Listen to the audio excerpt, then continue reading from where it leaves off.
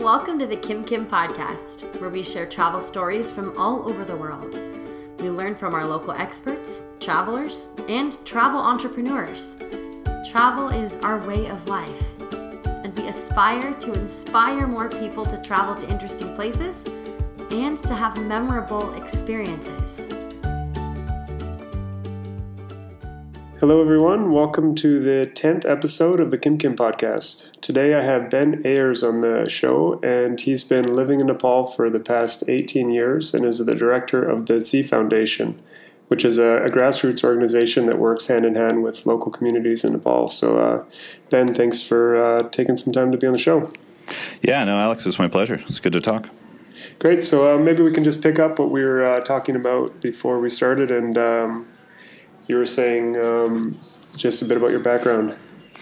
Yeah, no, totally. We were just kind of chatting about, Nepal and life in general, but I've been here now for about almost 18 years. Nepal has pretty much consumed my adult life. I came out when I was a student in college, and then basically fell in love and kind of configured my life so that I could be here as much as possible ever since. And yeah, the time has flown by. I can't believe myself that I've been here this long. But I think that's a real testament to the place and the country that it's still just as new and exciting and fresh as it was the first time I stepped off the airplane in 98. In 98 when you first came there, did you just come as a traveler and stay for a bit, or what did you do when you first got there? Yeah, I came as a student on a study abroad program. I was in my junior year in college, and I was a climber. I was attracted to Nepal for the Himalayas and that kind of stuff. And so it was a way for me to learn the language and experience the culture a little more intimately. And, also a way to get out of New England for a few months. And that experience completely changed my life, and by the end of it, it was clear to me that Nepal was something that I very much wanted to devote my life to. And I guess at that point I didn't understand that it would occupy as much space in my identity and my being as it has. But it was obvious to me by the end of that first 6-month trip here that I had unresolved business here, and I knew that I needed to come back and wanted to come back. And then that return trip, turned into another trip, and sort of organically, I've been here ever since. Wow. And are you there for year-round, or do you have to leave every once in a while, or how does that... Yeah, no, I mean, I'm here full-time, and have been for the past about 9 years or so.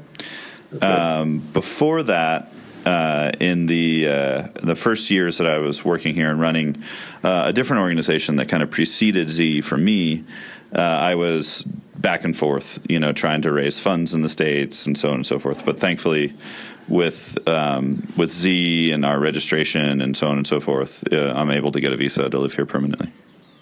Great. And you said this last year has been sort of up in the air since you're in the earthquake. Your home was damaged, and you've been sort of picking up the pieces since then. Yeah, definitely. I mean, it's in the earthquake. The home that I lived in was damaged beyond repair. I lived out of a tent in the yard for well over a month, but a lot of us did back then. It's funny to say back then. I mean, it feels like a lifetime ago. And and so then we just had this crazy kind of how to describe it. The year was so full of energy, both in terms of working on the reconstruction efforts, both trying to keep up with the media and also with the growth in importance for our work to try to capitalize on the fundraising opportunities that came up that would allow us to do all the work that we've been able to do since the earthquake. And just all of that has been just incredibly busy, Right. And but great as well. And I'd love to hear a bit more about what exactly you guys do. And I know you have a bit of a unique approach to development and sustainable, projects. I'd love to hear a bit more about that. Yeah, totally. So at the Z Foundation, our approach to development is different than sort of what we see the conventional approach to development is, in the sense that our organization is structured for us to really be accountable to and to work in what we see as like a true partnership with the communities that we focus on. And so I'll walk you through it, and I'll try to give you the 3-minute explanation. It'll probably run into 5, but sure. Yep. So at Z, basically, we work in these extremely remote communities in eastern Nepal. These are communities that are, when I first started working there, were 5 or 6 days from a road. The roads are getting closer, but still haven't reached our communities directly yet. They're now about a day and a half out. But these are areas that are neglected by the traditional aid process and by the government, just given their remoteness and the poverty that's there is exacerbated because of that. And the way that we work is, instead of having a certain sectoral focus or having a certain focus on a type of intervention, and then trying to do that in a lot of places. A lot of NGOs, a lot of aid organizations put a lot of emphasis and weight on the idea of scaling, meaning you take one idea and you use sort of a entrepreneurial model that takes that idea and tries to do it in as many places as possible. And our approach at Z is actually quite the opposite, where we try to focus on, one area and spend a really long time working with the communities and trying to respond to the needs that the communities identify, regardless of what those are. And so we try to really look for, we call what we do deep development. We try to look at this really deep coverage over a long term that we really feel is the only way, or the best way, to get sustainable. It's an overused term, but to really actually look at creating change that will last beyond our tenure there, but also change that will last for generations in those communities, and to really kind of change the actual situation there in a way that the communities have decided for themselves. Has this been an approach that has evolved over the years at Z, or if you've been there for many years, is it? I guess this has come to be sort of the most sustainable approach for you guys. Yeah, it's totally evolved. Z as an organization has also existed since 1998. It was founded by a gentleman and his wife at the time in Colorado, who were Jim Nowak and Kim Reynolds. They were mountain climbers that wanted to give back. And, in the beginning, the Z programs were kind of all over the place, and supported a lot of different projects that ranged from girls' homes in Kathmandu to a bunch of different, small projects all over the middle hills of the country, and even some in India.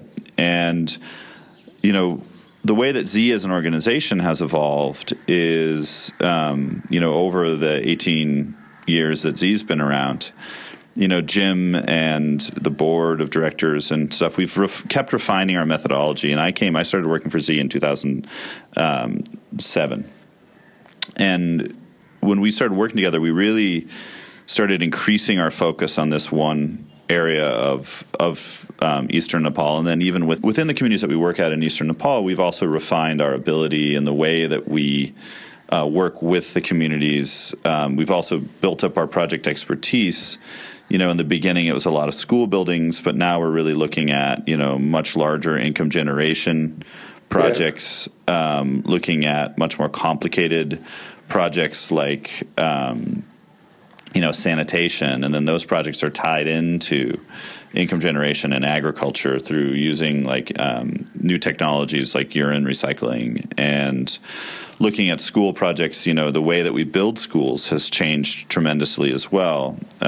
Whereas in the beginning, we we relied upon sort of local engineering and expertise, but now, of course, we're looking at, earthquake proofing, which is things that the communities don't necessarily have an indigenous understanding of, but are very excited about helping with, and so the whole methodology has we've grown with the communities, and that's one of the real benefits of our long-term approach is that we've stuck around long enough to make mistakes and then to be able to learn from and correct those mistakes.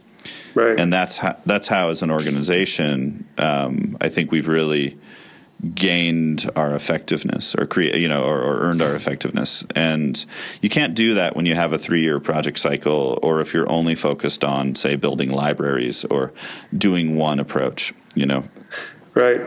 And when you meet with these communities, I guess over the years, is it easy to sort of target and identify what the main priorities are and what's needed, or does that also take quite a bit of time? Yeah, no, it does. I mean, the way that we work is we start very small.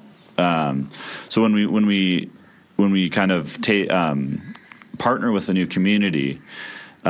Even that process for us, is initiated by communities. We only work in areas that we've been invited into. And then we know that we have, at least an 8 or 9 year commitment to those communities. And so it's a very serious thing for us in terms of our own fundraising capacity and our ability as an organization to really take on that long-term approach. And so once we move in, or once we, start working, we start with projects that don't exceed $500. And we help the communities on a neighborhood level do a lot of these small projects, and you build up from there. So the way that we help communities identify and propose and initiate projects is sort of a learning by doing model. And we start with projects that communities are really excited about, but that don't have massive budgets. And there's a low risk in the beginning for both us and the communities, and it allows us to kind of get to know each other and to work together and to correct mistakes before they get huge. And then also what you see is as we've worked in more and more communities, right now we work by the end of next year we're taking on 2 new ones this year. So by the end of next year we'll have 9 different communities that we're working in with a population of almost 40,000 people. In those communities, they're all in a contiguous area. So the neighbors see, the Goodale has toilets. Oh, Goodale just did this really interesting open plastic-free thing where they banned plastic and littering, And so those ideas catch on from one community to another. There's an awful lot of sharing and an awful lot of collaboration as well. So it has sort of a life of its own. Yeah. Yeah, it's organic in a way. It's yeah, absolutely. Yeah. No, it's great. I mean, so are these the kind of projects that people get involved with? People coming to Nepal and joining when they get there, or it's something they contribute to from home and then they follow along, or how does that work? Yeah, our approach is very much we focus on really mobilizing communities to participate, and our whole belief is, our whole structure is around, working with community members themselves and really harnessing their expertise and their capabilities and their contributions. And so, last year, for example, we had I'd have to look to get the exact numbers, but something in the neighborhood of 14,000 days of labor contributed by community members to Z projects. And that's great. And as a single group, if you look at the local contribution to our projects valued at local rates, which is about $5 or $6 a day for labor, the community members are our largest single donor. And so we really focus on being accountable to them. What that does is it doesn't leave a whole lot of room for foreign volunteers, and we feel that that's actually an important part of our approach. I think a lot of times volunteer programs are structured rightfully towards providing an experience for foreign volunteers, and that's a great thing.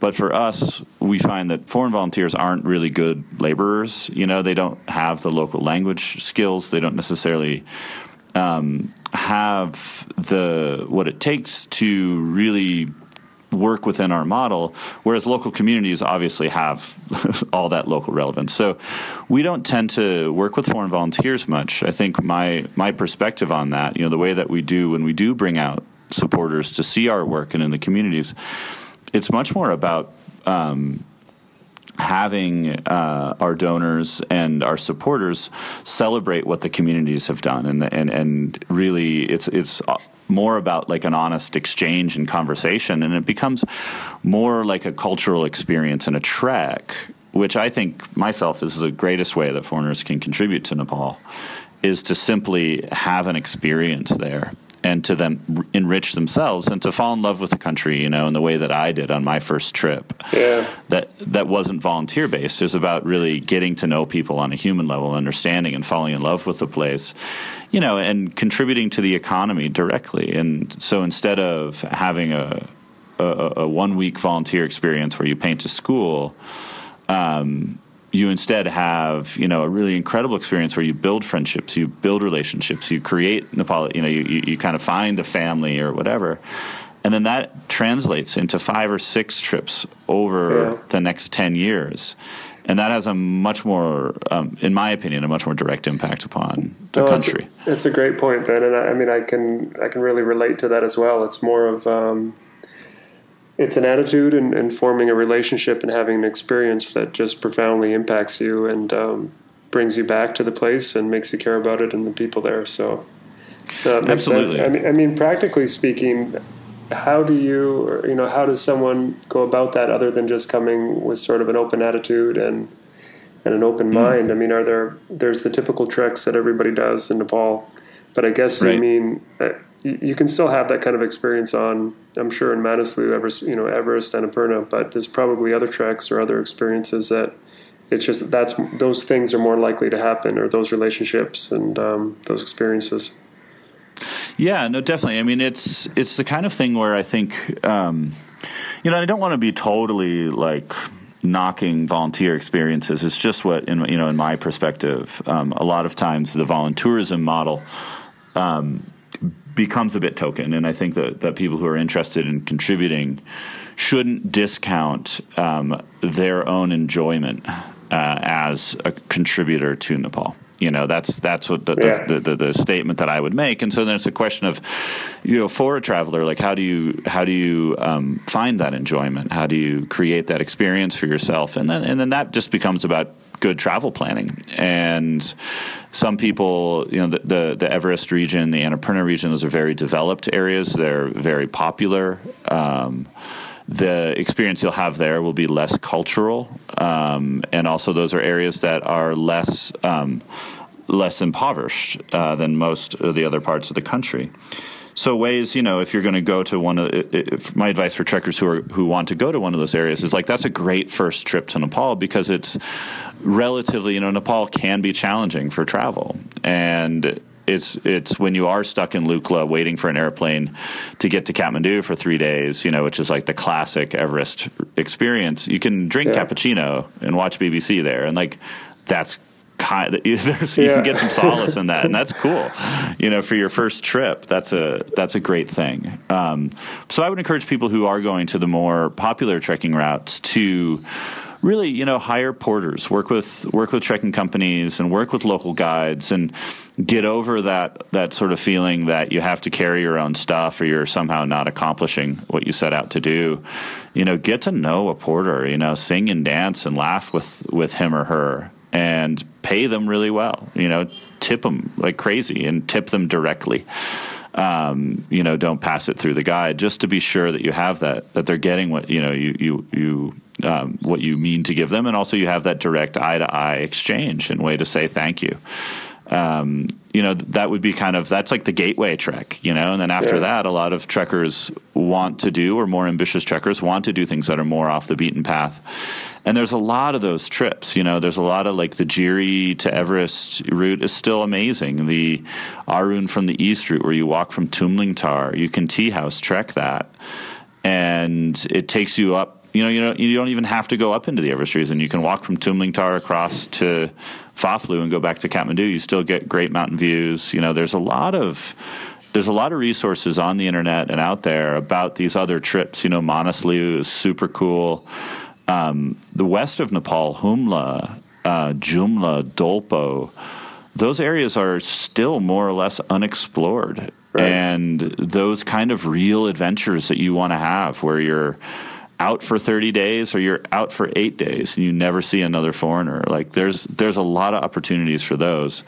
And so for that, the trick then becomes about choosing the right trekking company, choosing the right partners on the ground.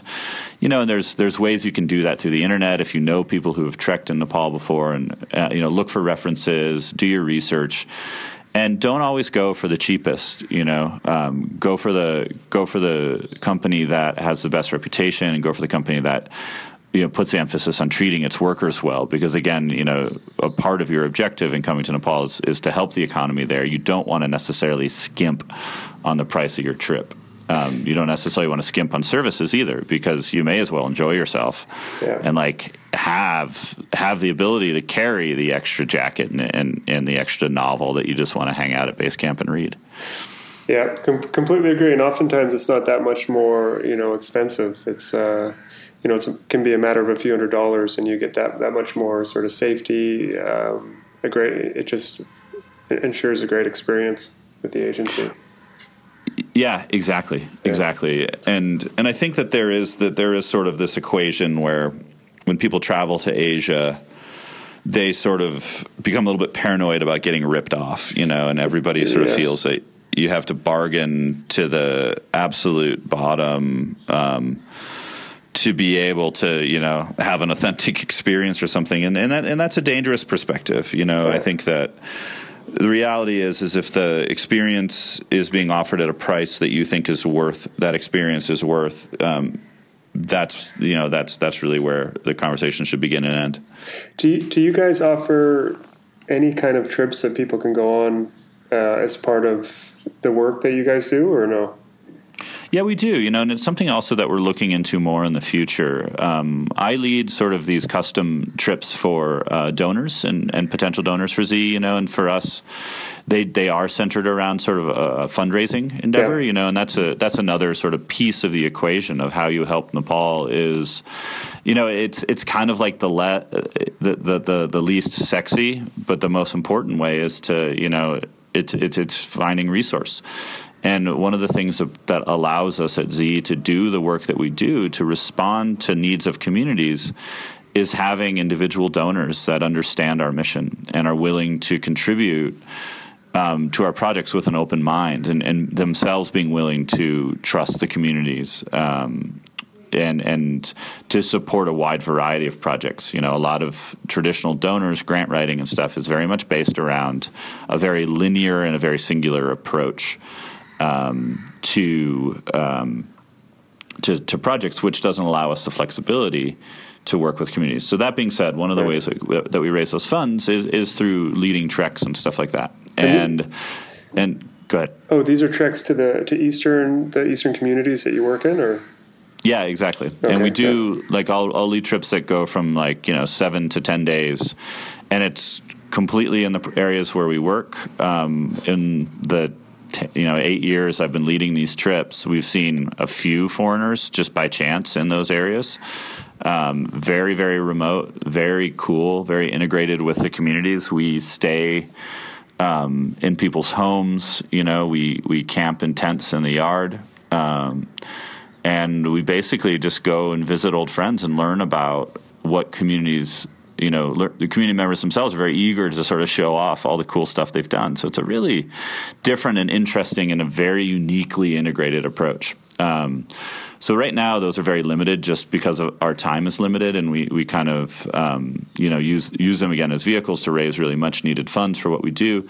But, I'm looking at working with other trekking partners and other companies in the future so that we can also offer these to a wider sort of spectrum of people. And it doesn't have to be so focused on simply generating, funds. And the areas where we work in they're incredible in terms of trekking. I mean, it's the best trekking I've done anywhere in Nepal.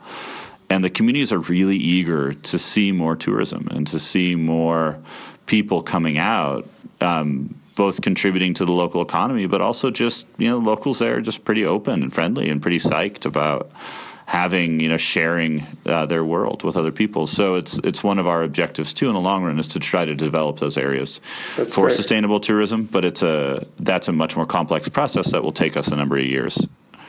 No, that's great. I mean, this is kind of a loaded question, I guess, but obviously as tourism becomes more into a region and tea houses get put up and then eventually roads come in, that must have a pretty big effect on the community. And there must be a huge contrast between the communities that you're trekking through and the ones that are in the mainstream trekking areas in Nepal.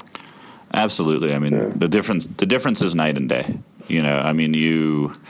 One of the things is, when you go into the Everest, the kids, they'll say namaste to you, but they'll also, it's hello, one pen, or the kids, they and this doesn't knock that experience, but, from a trekker's experience, you in the Everest region, you're aware that you are one of hundreds of people who have passed through even that day. Whereas out in our areas, you're one of a few dozen people that have passed through these communities ever. And the relationship you can establish with the communities is very different. Part of it is the novelty of it. But, as you mentioned, with the roads being developed, that's sort of happening independent of trekking and tourism. That's sort of just part of the general modernization of Nepal and the general sort of march of time and progress. But as lodges and stuff get built, the cultures, they do change slightly. But I think one of the things that's important for us to remember is that the cultures don't necessarily become worse. They just change, and they integrate with the global world. And that's an inevitable process, and it's a process that the communities have embraced much better than we have. We kind of do want, one of the things we have to be careful about is and something that we've seen massively here after the earthquake is sort of disaster tourism. And that's, the volunteer process does become a part of that, is that there is poverty tourism where people want to go and see things that are, shocking and terrible. And the communities don't necessarily want to show that off, and what you see in the Everest region is a community, the Sherpa community there has gone from being some of the poorest per capita income people in the country to some of the wealthiest per capita.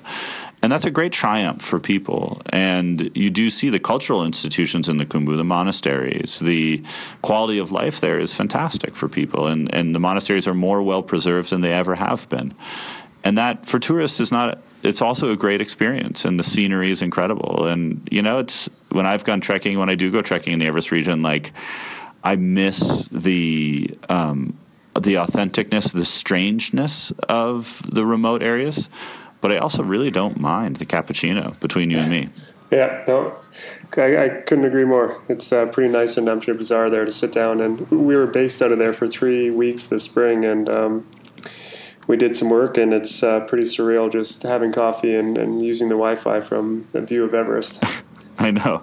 And it's one of those things where, you can get into, decrying, and all the old-timers here, and I'm still guilty of it, I'm like, I remember when Kathmandu didn't have any traffic lights, you know what I mean? You get into this, I've been here long enough now that you get kind of self-righteous about how awesome things used to be. But, that everybody does that. Everyone's talking about how awesome America used to be, and one of the things is you got to embrace the craziness and the wildness and the wonder of the world. And that's what travel's about.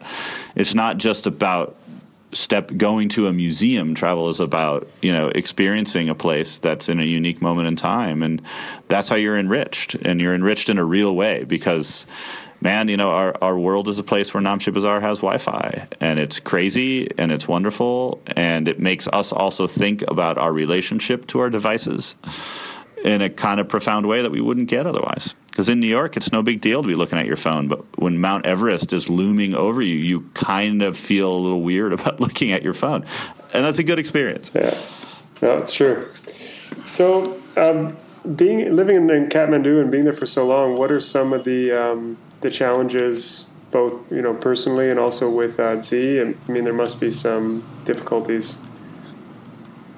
Yeah, I mean, Kathmandu is simultaneously the most beautiful and terrible place in the world, and living here, it's I guess part of what I've really loved about Nepal and what has drawn me here and kept me here has been the incredible energy that comes out of those extremes. And the hardships are real. Like the pollution in Kathmandu is absolutely terrible. It's not the most polluted city in the world, but it's certainly amongst, a few very polluted cities. It's not a great thing.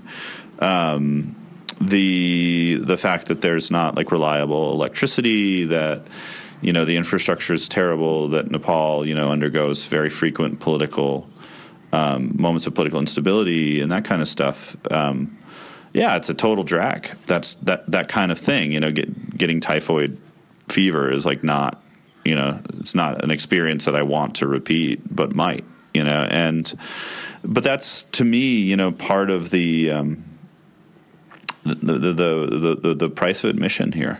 And to me, it's worth it. It's a choice that I've made with open eyes, because on the other hand, in Kathmandu, there's always something crazy and wonderful, and there's a 16th century chariot being dragged through the streets like you're late for work because there's some spontaneous Nawari festival in the old cobbled streets of downtown Patan. And I have more moments living in Kathmandu that I just think I'm so lucky to be here and to see this and to experience this, because it's completely insane. Then I have those experiences in the States or anywhere else that I've lived, and so for me, that's worth it's worth the challenges. And, it's a choice that I've actively made. It is something that my Nepali friends, a lot of them, think it's funny because, a lot of people in Nepal are doing everything they can to travel abroad, for opportunity, and I've sort of given up that life to be here. Right. But for me, it's, I don't know, I guess one of the organizing principles of my life has been adventure, and have a base camp where adventure is always like right outside my front door, and oftentimes even inside the front door, like it's just a cool and wild and energetic place to be. And, I love it. No, it's great. It's great to hear that, and hopefully I get to come and meet you there in person. Do you guys have an office in Kathmandu where people can visit and stop by? Yeah, totally. We have an office in Jaudikel, in like the southern part of the city. We have Dalbat every day at 1:00, and we always welcome guests to come and just hang out, learn more about what we do, and share a meal with us and whatever. So you can get in touch with me via our website. We're always looking to meet new friends. Great, and that's z.org, right? dzI.org. So that's correct. I'll share these a few links on our show notes on the website on kimkim.com/podcast after the show, so people can check it out. But cool. Thanks for taking some time to be on the show, and it's been really interesting hearing about the work you guys are doing in the East, and look forward to catching up in person one of these days. Totally. Thanks, Alex. It's been great to connect, and I hope we get to meet face to face soon.